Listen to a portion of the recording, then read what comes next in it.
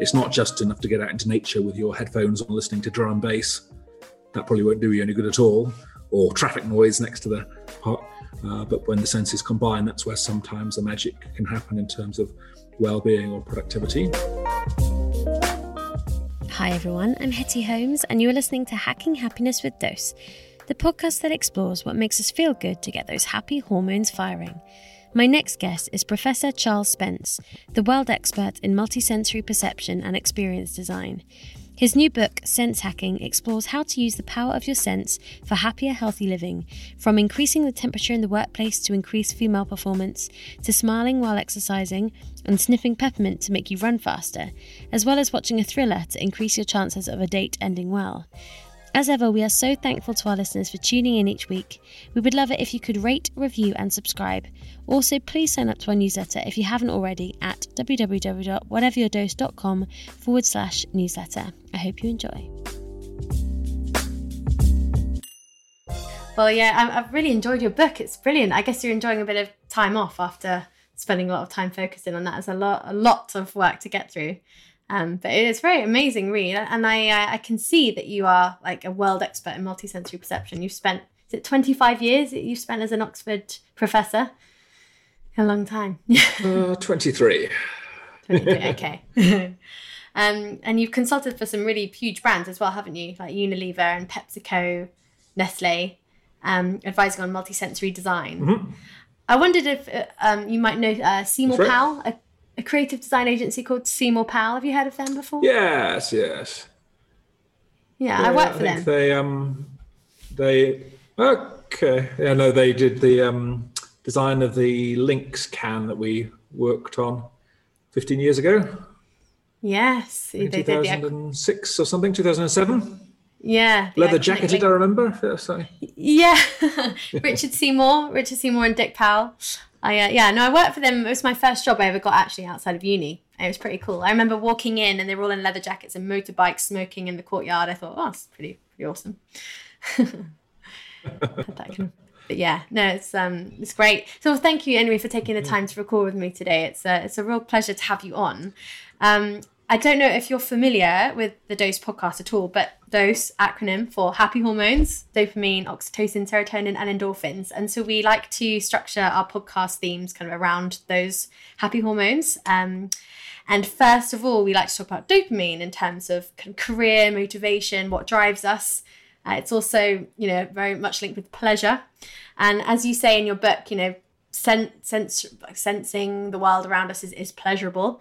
And so there's a lot of people, I think it's come from Silicon Valley, that they've set this trend called dopamine fasting to combat the sensory overload that we're getting from technology.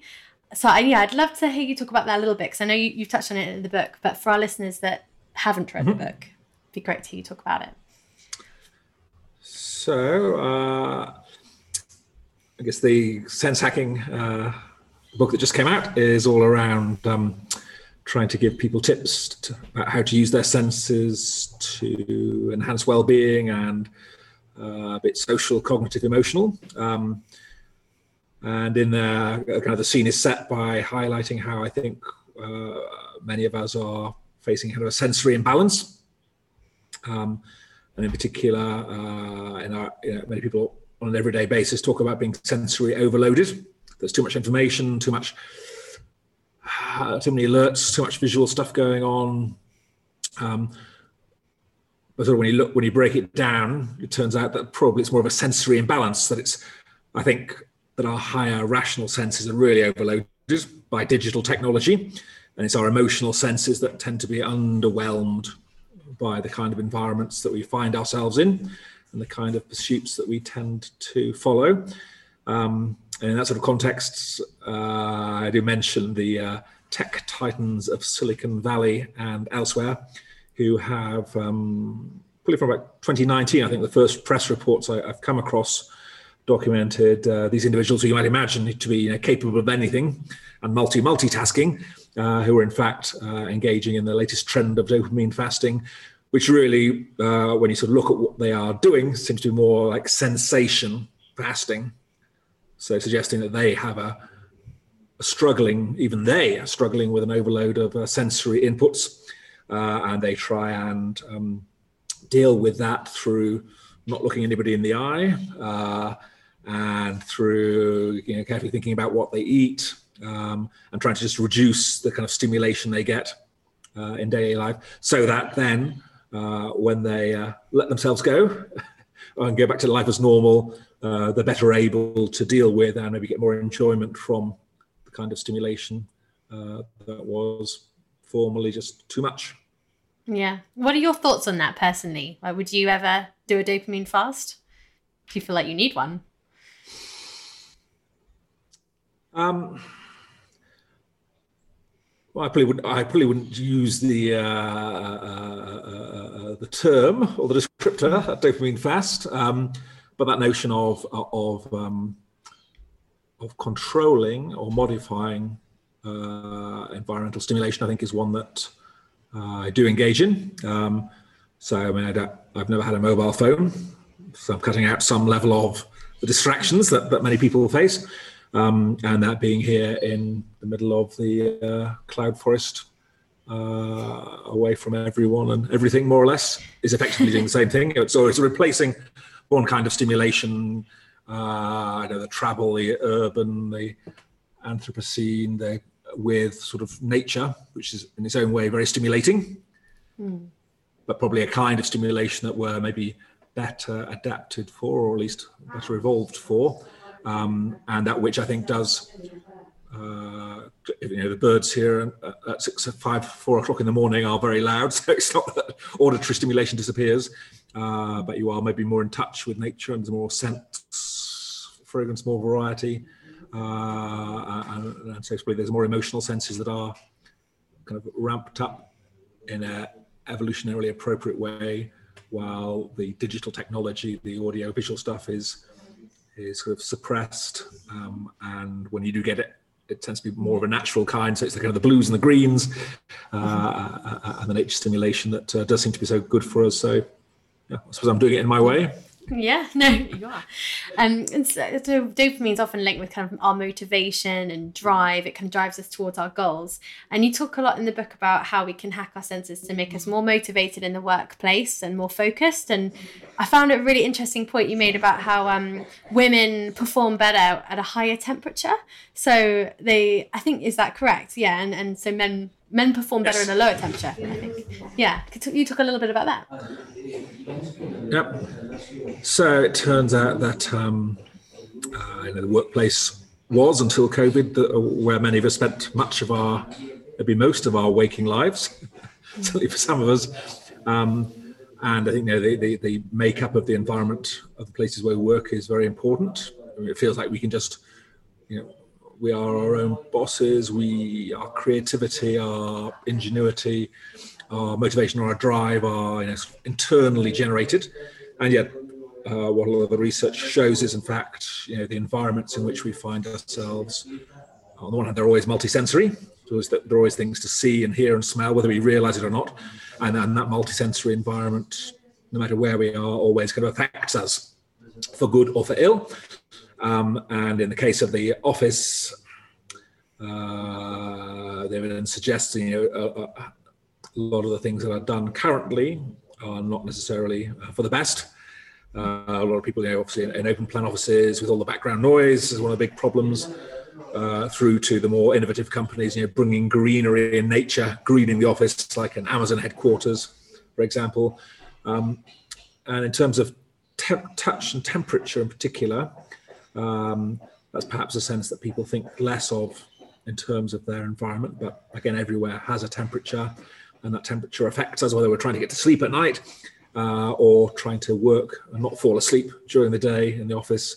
But the guidelines for temperature are set based on a middle-aged white male, and it turns out that on average, women prefer a higher temperature indoors than do men.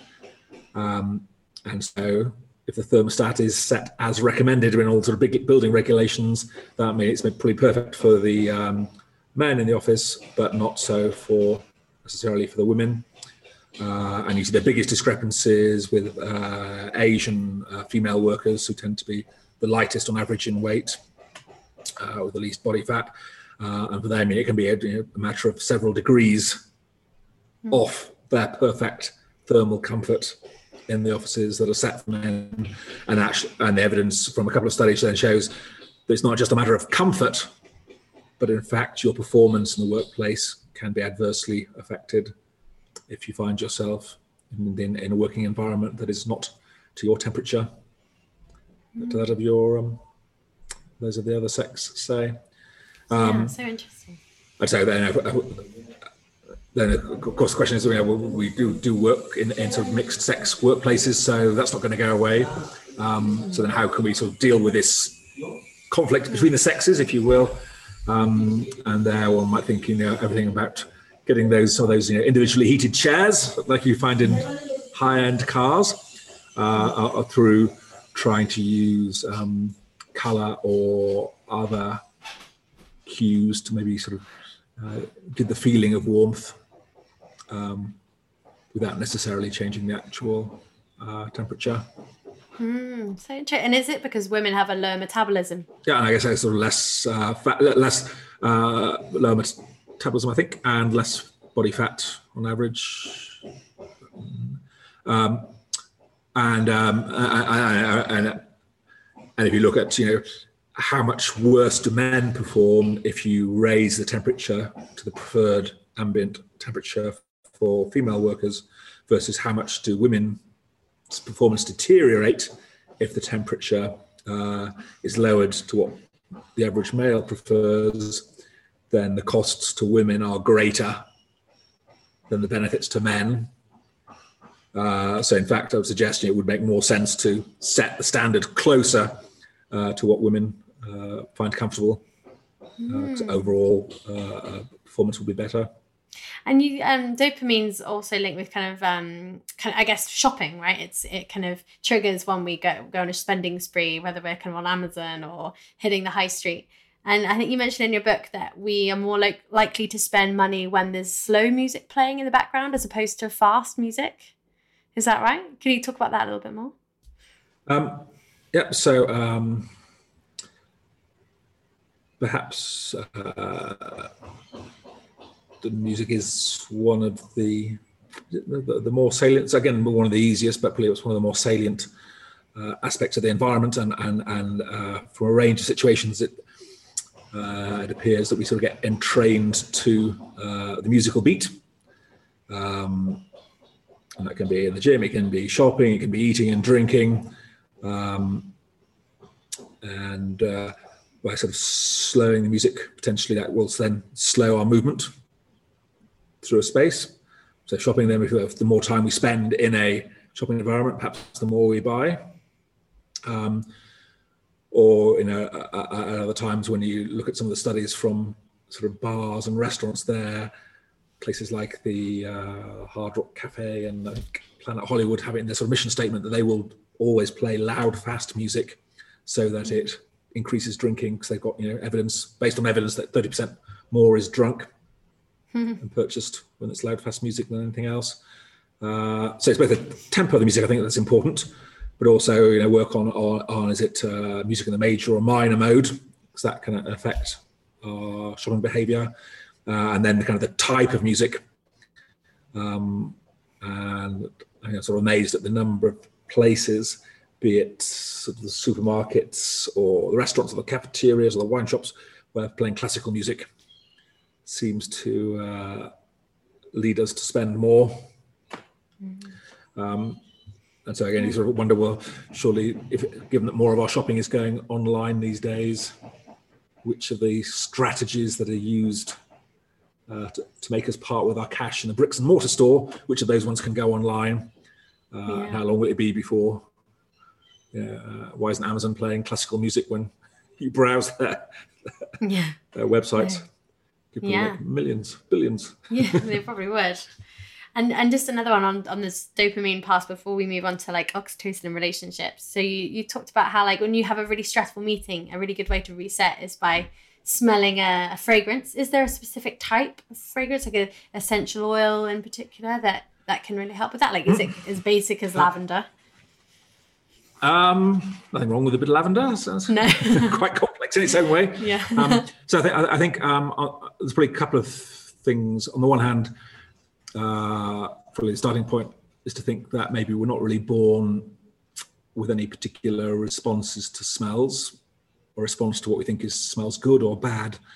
That smells sweet or delicious is all probably learnt as a function of experience, and hence why when there's nothing particularly stressful about the smell of cloves, except that's the smell many of us associate with a trip to the dentist, and so can provoke fear and anxiety, sweating, and so on. So in that case, I sort of recommend in the hospital chapter we'll just change. Hospitals and dentists should change their smell every 6 months, so that next time you go back, it smells different, and you don't trigger the horrible memories through smell that you had of your previous fillings and such like. And for those working at home, I guess part of the problem is difficulty separating work from home life, work from leisure, if it's in the same space. So anything you can do to change the environment can help, and particularly in the case of these sort of stressful meetings that probably you're not aware that your own home smells. None of us are, unless we come back from the long holiday. But nevertheless, if we've just had a stressful meeting, our brain will kind of encode that stress together with the smell of the place, even if it's detected subconsciously. And hence why just changing the smell for anything else is probably a good first step to helping to sort of reset mentally. And then, okay, if I'm going to change the scent to something different, are there some scents that are better than others? And then that might get you into the sort of aromatherapy space of, yes, there do seem to be certain essential oils or their synthetic counterparts. I'm a bit on the fence about whether there's anything essential about the essential oils. But there are certain scents that will alert us, the peppermints, the citrus. There are other scents that will calm us down, help us to sleep, like the lavender. And then one might go in that direction. And what I think, I can't say whether it's original thought or not, and the book sort of suggests, well, there's been a long history of aromatherapy, very often with mixed results.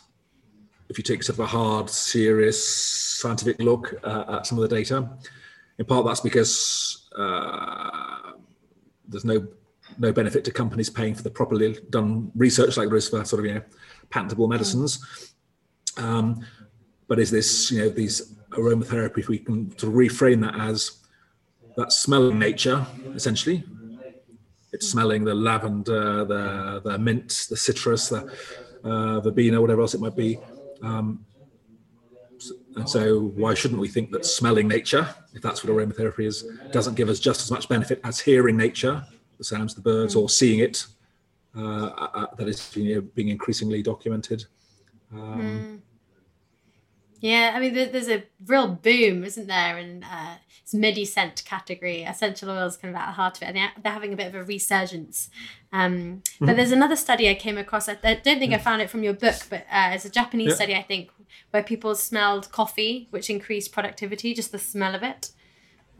Which made me think maybe that's the way the scent industry will go, and kind of taking actually smells like from home, like baking and coffee, to kind of trigger good thoughts. So, I think definitely there on the one hand, I do wonder how much during the first thing to say is probably, there's been a lot of research on sort of well-being scents from the likes of International Flavors and Fragrances over in the States, one of the world's big fragrance houses. And the kind of summary of their years of research was that ambient, pleasant fragrancing of the home or office has a bigger effect when we are stressed. If you're kind of calm and tranquil to begin with, adding the fragrance won't do much for you. But in their studies, it was more when we are stressed. So presumably exactly like what most of us are during the lockdown, that these scents take on a particularly powerful role. And that during the first lockdown or two in the UK, then all the newspapers reporting about the increase in sales of wheat and home baking and bread. And I sort of wonder, is that something about, we're all touch hungry, so we're sort of kneading the dough, and that's why is bread comforting? Not it's not really well-known comfort food? Or is it just, the smell of bread? We know such an appealing smell from the supermarket. And if we're spending so much of our time in our own homes, maybe that fresh bread smell, fresh baking smells, not only help you to sell your home, but also help you to be happier in your home during stress. As for the coffee, it's one that's curious one, I think. I'm very interested in, and we've done lots of work on coffee and coffee cups and coffee aroma over the years, and caffeine. I suspect it may be that it's the aroma of coffee that does more than the caffeine, at least amongst those who sort of regularly drink caffeinated coffee. Yeah, because I mean, I get the sensation of a high from having a decaf. I mean, it's just the smell of it and the kind of texture of it. Yeah. So then you'll say, well, decaf isn't doing what it's supposed to do, is it? Yeah. If it's got the same, if it's indistinguishable in aroma from the caffeinated type, and it is the aroma that is doing the work because of its some sort of association with caffeine previously, then yeah, don't bother with a decaf. Won't do any good. Yeah. But then I've seen some who are sort of spraying. Then thinking about taking that further, saying if it is the aroma of coffee, at least amongst those who regularly drink caffeinated coffee, that does the work. Then they are selling sort of spray, either caffeine toothpastes, which might not work, or kind of coffee scent, just like a little lipstick thing you stick in your handbag, and then when you feel like a lift, get that hit of coffee aroma, and off you go. Yep. Conquer the world. Amazing. You touched on touch hunger there, which brings me to the next part about bonding, relationships, oxytocin. And obviously during the pandemic, a lot of us have been separated from our loved ones. At the start of your book, you talk about touch as the most probably important of the senses. Could you talk about that a little bit more and why that is?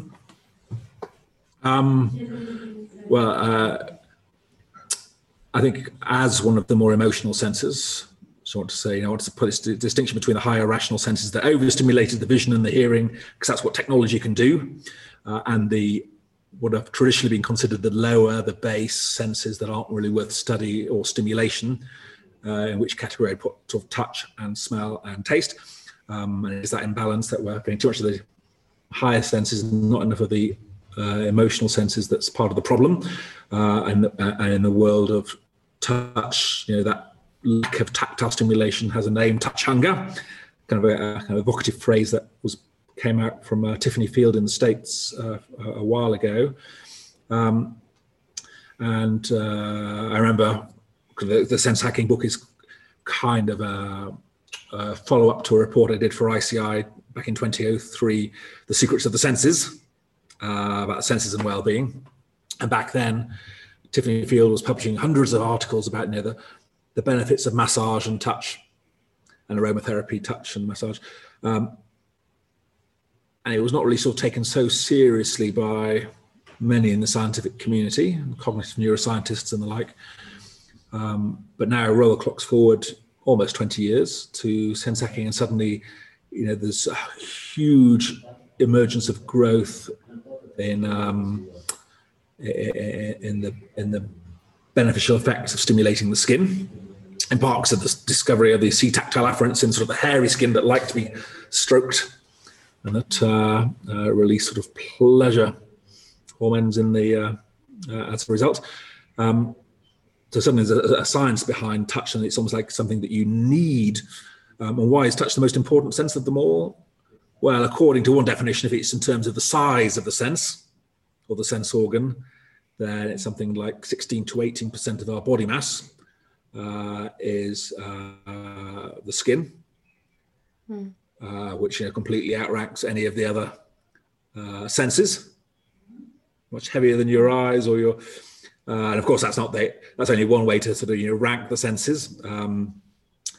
But maybe in terms of primary sensory areas in the brain, perhaps the somatosensory cortex is the biggest as well, perhaps. So probably by lots of definitions, it's not the most important, but I think it's certainly one of the most neglected of our senses. It is certainly the biggest. And I really think there's growing evidence for this sort of, to say that, I mean, in other species as well, our skin needs to be stimulated. And now we learn more about, the optimal parameters that will deliver the biggest sort of pleasurable and rewarding hit. And for me, fascinating, you mentioned that, I've been working over the years, and the lab in Oxford was funded for the first 13 years by Unilever when we were doing our Lynx deodorant work and other stuff. There's a lot of work that came out of there that sort of helped to highlight the existence of these sort of C-tactile afferents that are only in the hairy skin, that are not in the kind of the palms of the hand, that are not in the soles of the feet. And these are the surfaces that all psychologists, all scientists study, the fingertips. And in my book with Alberto Galasci from 2014, we kind of summarized all the touch research that has been done. I say, which part of the skin did they actually study in that touch study? And it turns out, 95% of it's all just the fingertip, that little tiny bit there. And while it feels contiguous with the rest of my skin, in fact, different receptors here, and those are the ones that like to be stroked. Pleasure receptors, as they're called, and how could we not have known that they were there before? And now that we do, how can we sort of optimize touch, either physically or digitally, if we can? And I think that's something for me it's been really brought out by the sort of COVID pandemic, of seeing all these elderly individuals in care homes and hospitals who are not allowed to be with their family and loved ones, and sort of who's saying, the only thing I want in life, please just let me hug my family. And they can sometimes, they can see them through the screen, they can hear them through the intercom, they can communicate, but the one thing they can't do is touch. And that comes out so powerfully in so many of these sort of first person testimonials about that need for touch hunger. Yeah, and you mentioned in your book later on, I think towards the end, that it's a form of torture, isn't it? Being sensorily deprived, like especially through touch. Yeah, that's actually a form of torture, which I mean, it's when you think about that. Or can be, sort of it sort of has this sort of dual status that back 20 years ago when I was doing work with sort of ICCI and some of the fragrance houses, then we were working on campaigns for perfumes, some of which involved these kind of sensory deprivation tanks that were very popular then, where you sort of float in body temperature water without any utter darkness, without any smell or taste or really touch, because your body's sort of floating in body temperature water. And that people were paying money for, supposedly because it helped them to recuperate, to recharge, to re-energize. But if that deprivation gets longer, and if it's forced on you from the outside, then suddenly this thing that people are paying money for to help them, which is something that's one of those supposedly that is to many technically a form of torture. I guess it goes back to the dopamine fasting thing. I guess if you, like you said, if you kind of put it on yourself as something just to kind of rewire your behavior, then it's fine if it's in a controlled way. But if it was thrust on you, like taking all your pleasure away, it's pretty horrible process. But that's really interesting. And also you touch on dating in the book as well, which oxytocin obviously related to bonding we have with our friends and our loved ones, our relationships. So you talk about some like big stereotypes, like wearing high heels, like wearing red, and some other things that can improve our. Well, I think also you mentioned about like your date is more likely to end in a success if you watch a thriller. So I'd love to hear you talk about. Oh. Yeah, you are. It's like orange to me, but that's right. Well, yes, it's the light. Yeah. So I'd love to hear a bit more about that. Your thoughts on dating. Yeah. So, I mean, I guess one of the themes that sort of crops up at various points in the book is this sort of notion of sensation transference, as some call it, which probably underpins lots of the work that we do over the years in the lab. And it sort of makes no sense, but sort of the idea that we can't keep what we feel about one thing separate from what we feel about something else. Kind of our sensations, our feelings kind of bleed one into another. So, if we're trying to enhance the sexiness of the touch from a loved one, then playing a bit of Marvin Gaye does lead people, in the lab at least in Germany, to rate human or robot touch as sexier when hearing the music. It's almost what we think about the music transfers to what we feel about what we think about the touch. And in the context of dating, then there are a number of studies, some classic, I guess, now from back in the 70s, suggesting that if anything you can do if you're in that dating frame of mind to increase arousal, you may be either by asking for a date on a wobbly rope bridge, or if you can't find one of those, asking for a date when you're on the roller coaster ride will work, or failing that, then sort of a thrilling movie.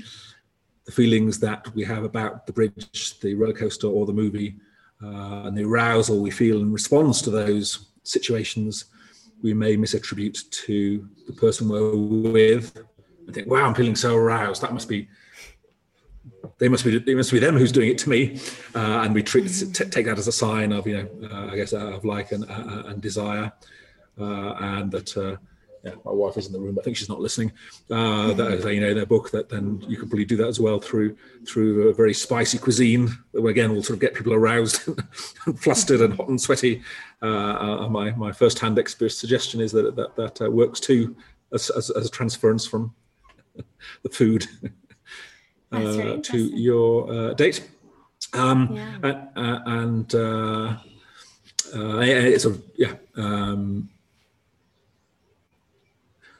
what one also sees is that there are these, as you mentioned, sort of stereotypes of what is thought to be attractive. I mean, that's men ask, why do women wear high heels? Because they, or men, or both, think that's attractive. Why so? Is it because they are taller, or because it changes the curvature of the spine? The suggestion that wearing red seems to make you more attractive. It makes it more likely that you'll have your meal paid for you. It means you might get a bigger tip. It means you'll probably get more likes on a dating app if you're holding even a red computer bag, according to some Asian research. Some of the data are slightly questioned.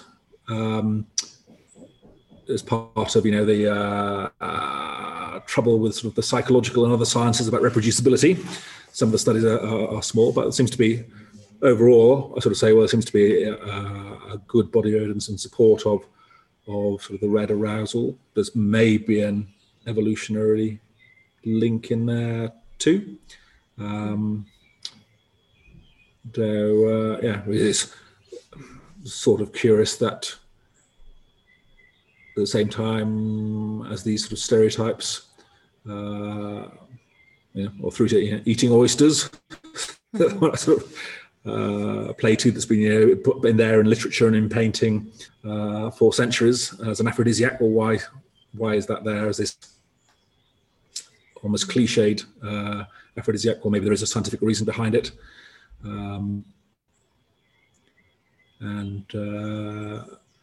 probably the sort of evolutionary cues and triggers are not to be dismissed and completely, that hunter-gatherers with a lower pitched voice will then have more mating success. Although the one I can't quite resolve in the book is this sort of 2 to 4D ratio, the ratio between your second and fourth digit.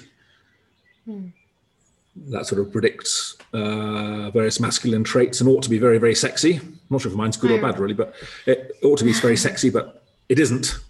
Yeah. So why is that kind of signal of quality not something that we focus on? Yeah. Unless we do, unless we do that, that's why we put the ring on that finger. Okay, that could be why. Well, Yeah. if you're doing it by chance, you're probably more likely to pick one of the other ones. But does that sort of draw your attention to I don't know. But then there's some Egyptian thing that was where the heart vein or something went to or something. Is that why it started out there? But you never know. Yeah. Super interesting. So getting to serotonin, which is often linked with kind of our mood stabilizing hormone, self-care, mental well-being. How are some ways that we can hack our senses to kind of foster well-being and kind of confidence? You talk a lot about like getting out into nature, into green spaces. That's a hugely beneficial thing we can do to our well-being. And also kind of ways that we can hack our sleep, I guess, through better sleep hygiene and things like that to improve our well-being. So yeah, could you talk a little bit about that? So I think probably both nature and sleep turn out to be key. Again, writing 20 years ago in the ICI report, the sort of on senses, and some early-ish evidence, little bits that get out into nature was good for you. And that whole literature has just exploded over the last couple of decades. It has a name, the nature effect now, many books written about it, and study after study these last few weeks and months towards the end of the first year of COVID, as more and more people study the benefits, especially under these times of stress, of getting out into nature. So it would have to be the big one. I suppose partly the thing in the book as well is, well, it's probably no surprise to anybody that being out in nature makes you feel better, probably. You don't need a psychologist to tell you that. And yet what the psychology suggests is that none of us know how much better we're going to feel. And it's sort of that failure of effective forecasting that maybe is a big part of the problem. And when you do the studies, and I haven't done any, but when others do the studies where you sort of send out a text alert or something to people wherever they are, whoever they are, whenever, and say, what are you doing right now? Where are you? Who are you with? What's your mood like? Then it is being out in nature that gives you the biggest boost to your mental health in the moment, but maybe also in terms of long-term susceptibility to disease as well, from those who happen to live in areas with more green.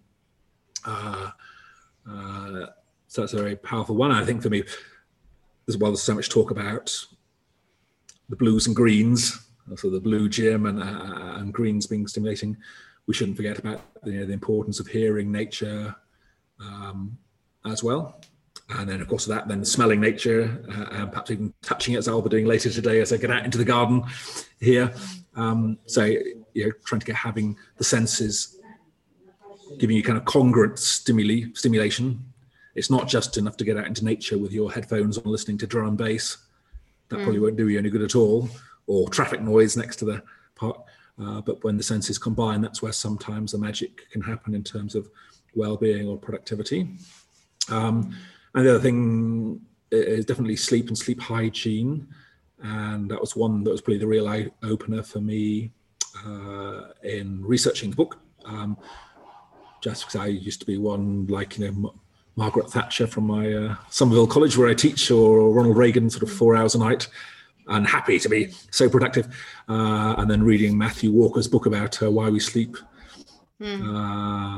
sort of transformed my thinking about the importance and how, 13 out of the 15 top causes of death, your chances of dying of any of those increase significantly with the less sleep you have. So anything you can do to get a good night's sleep will probably have perhaps the most profound and both on short and long-term productivity well-being.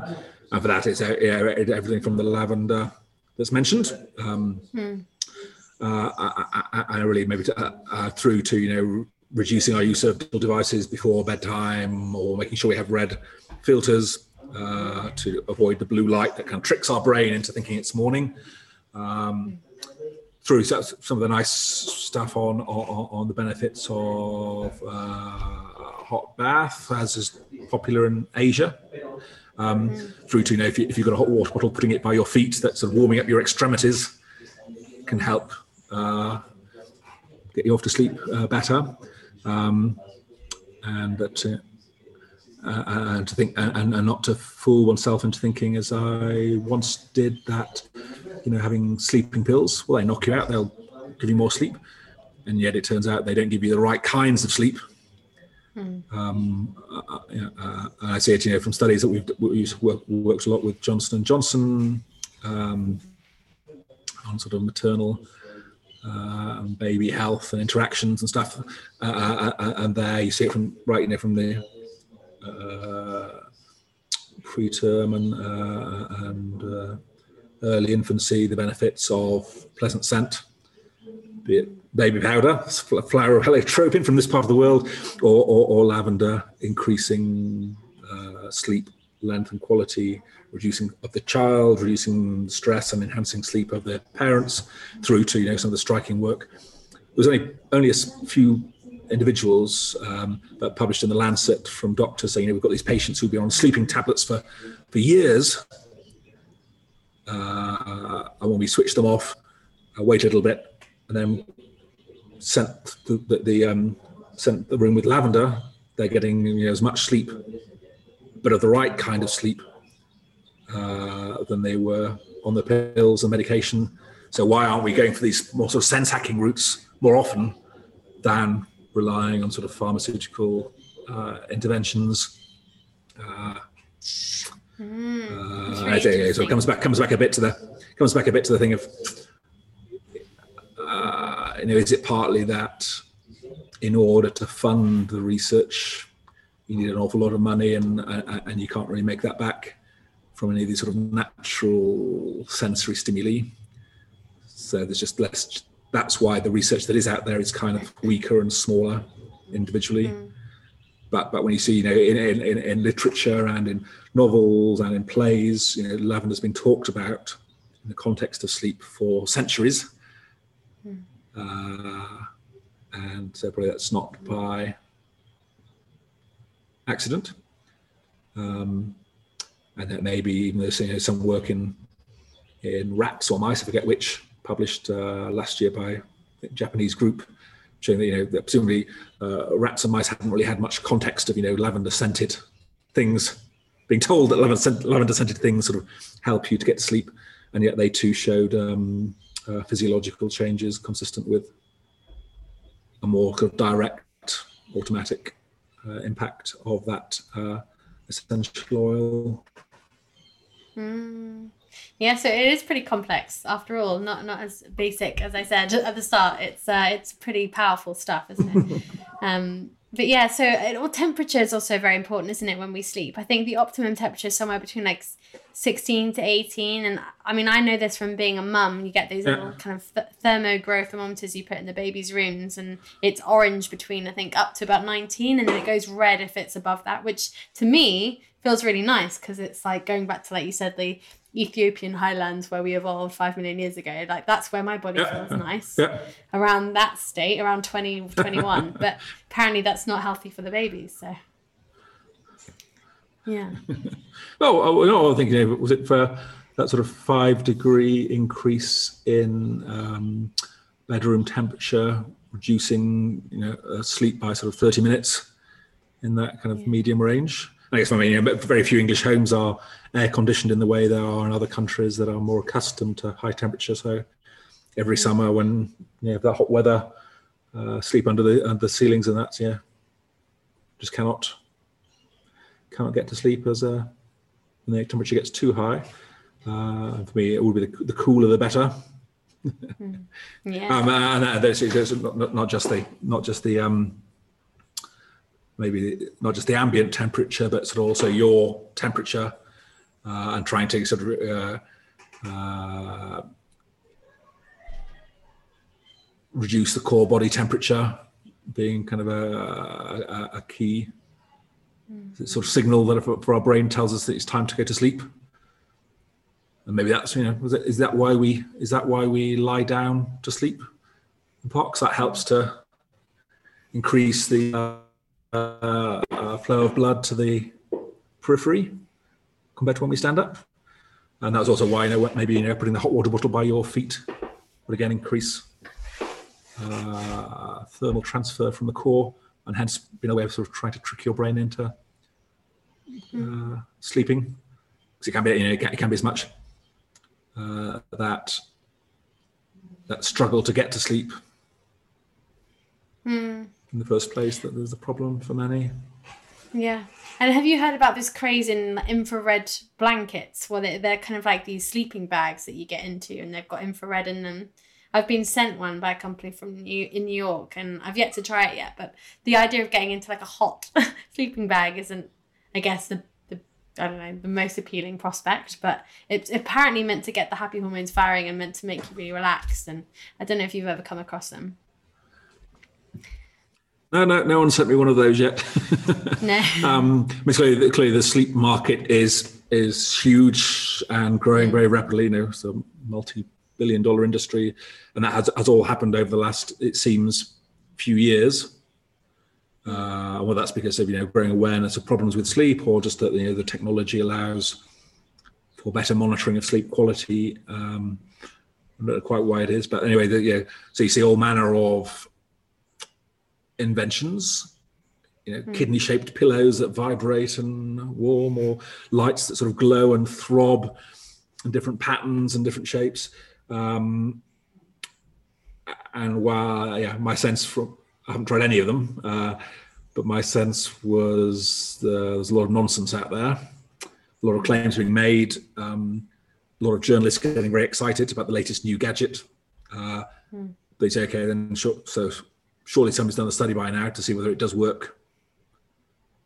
And I couldn't really find anything in support of any of them. And maybe it's just some of these technologies are too new, but a number of them have been out there for 2 or 3 years. And again, I don't see the evidence. I see the hunger for them. Yeah. I was going to say, does an infrared blanket appeal to you at all? Well, not really. No. Can you see why it would benefit people? I think I'd be more.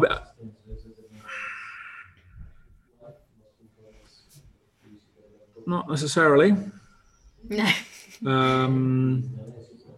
I guess this. One might link it to. I think British Airways were trialing some sort of illuminated, wired up blankets for their business passengers a few years ago. I'm not sure if it links in at all to that, which then sort of disappeared.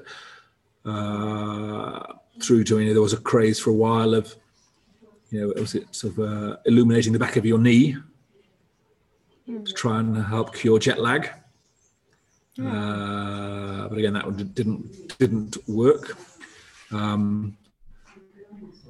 Through to, I suppose, there's that sort of sense of, anything you can try and do to recreate the environment of the womb is somehow reassuring. And if that's why we like the sound of the waves, because they sort of go at the same rate as our mother's heart would have done, and a warm cocoon maybe gets you there. Yeah, I'm just seeing all of these things come back around. Being a mum, so I've got all of these kind of gadgets in my home at the moment, like all these things, like you're saying, the lights, the thermometers, the kind of the sounds that recreate the womb, all of that has been transferred into like adult gadgets. Even like the fact that we sip on lattes all through the day, it's just like basically being a baby again, isn't it? Just kind of that constant reassurance of nursing, I guess. That's how I see it. But yeah, so moving on to endorphins, which we often associate with exercise and kind of, fitness. You talk a bit in your book about how we can improve our physical fitness performance through smelling peppermint. Is that right? Just having a sniff of peppermint can improve our performance?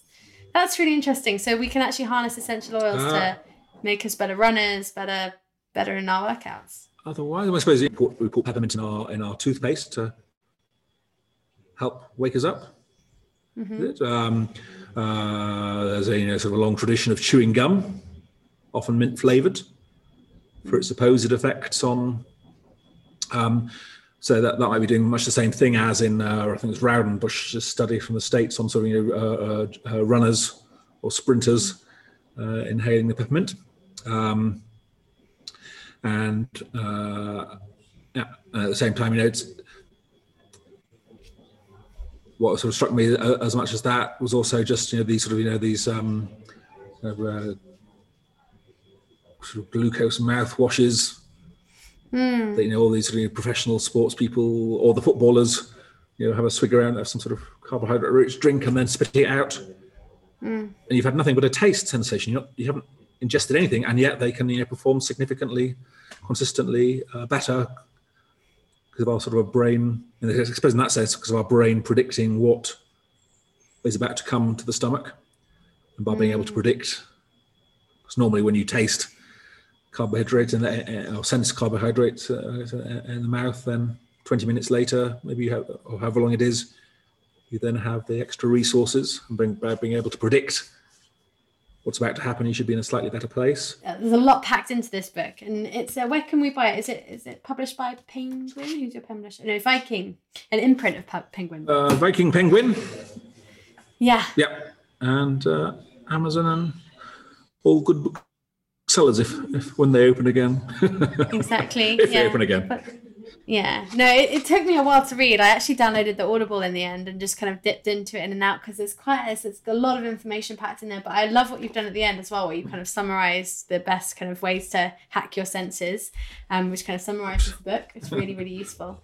And I guess I'm most interested in exercise and fitness because that's the background of the magazine. And we're all our audience, our readers, they love, multi-sensory studios, like you describe in the book, that evoke nightclubs, this idea of forest bathing, and, all these ways that we can kind of hack our senses to make us feel more pleasure, essentially. And we call ourselves healthy hedonists, and you talk about sensing the world around us as being kind of about pleasure, essentially. So kind of flipping that to make us have healthier habits is kind of, the core takeaway that I found from this. But yeah, it was a really, really interesting read. So thank you, I guess. And enjoy your sabbatical. When will you be heading back? Bit of forest bathing right now. Yeah, looks like it. Well, it depends if they let me back into the country or if they stick me in one of those horrible hotels for a few weeks. But plan to be in September probably. Okay. Oh, wonderful. Well, I'll let you get back to your day. But thank you very much for your time. And Thank you. Thank you. If you have any questions about today's podcast, please drop us a line at hello@whateveryourdose.com.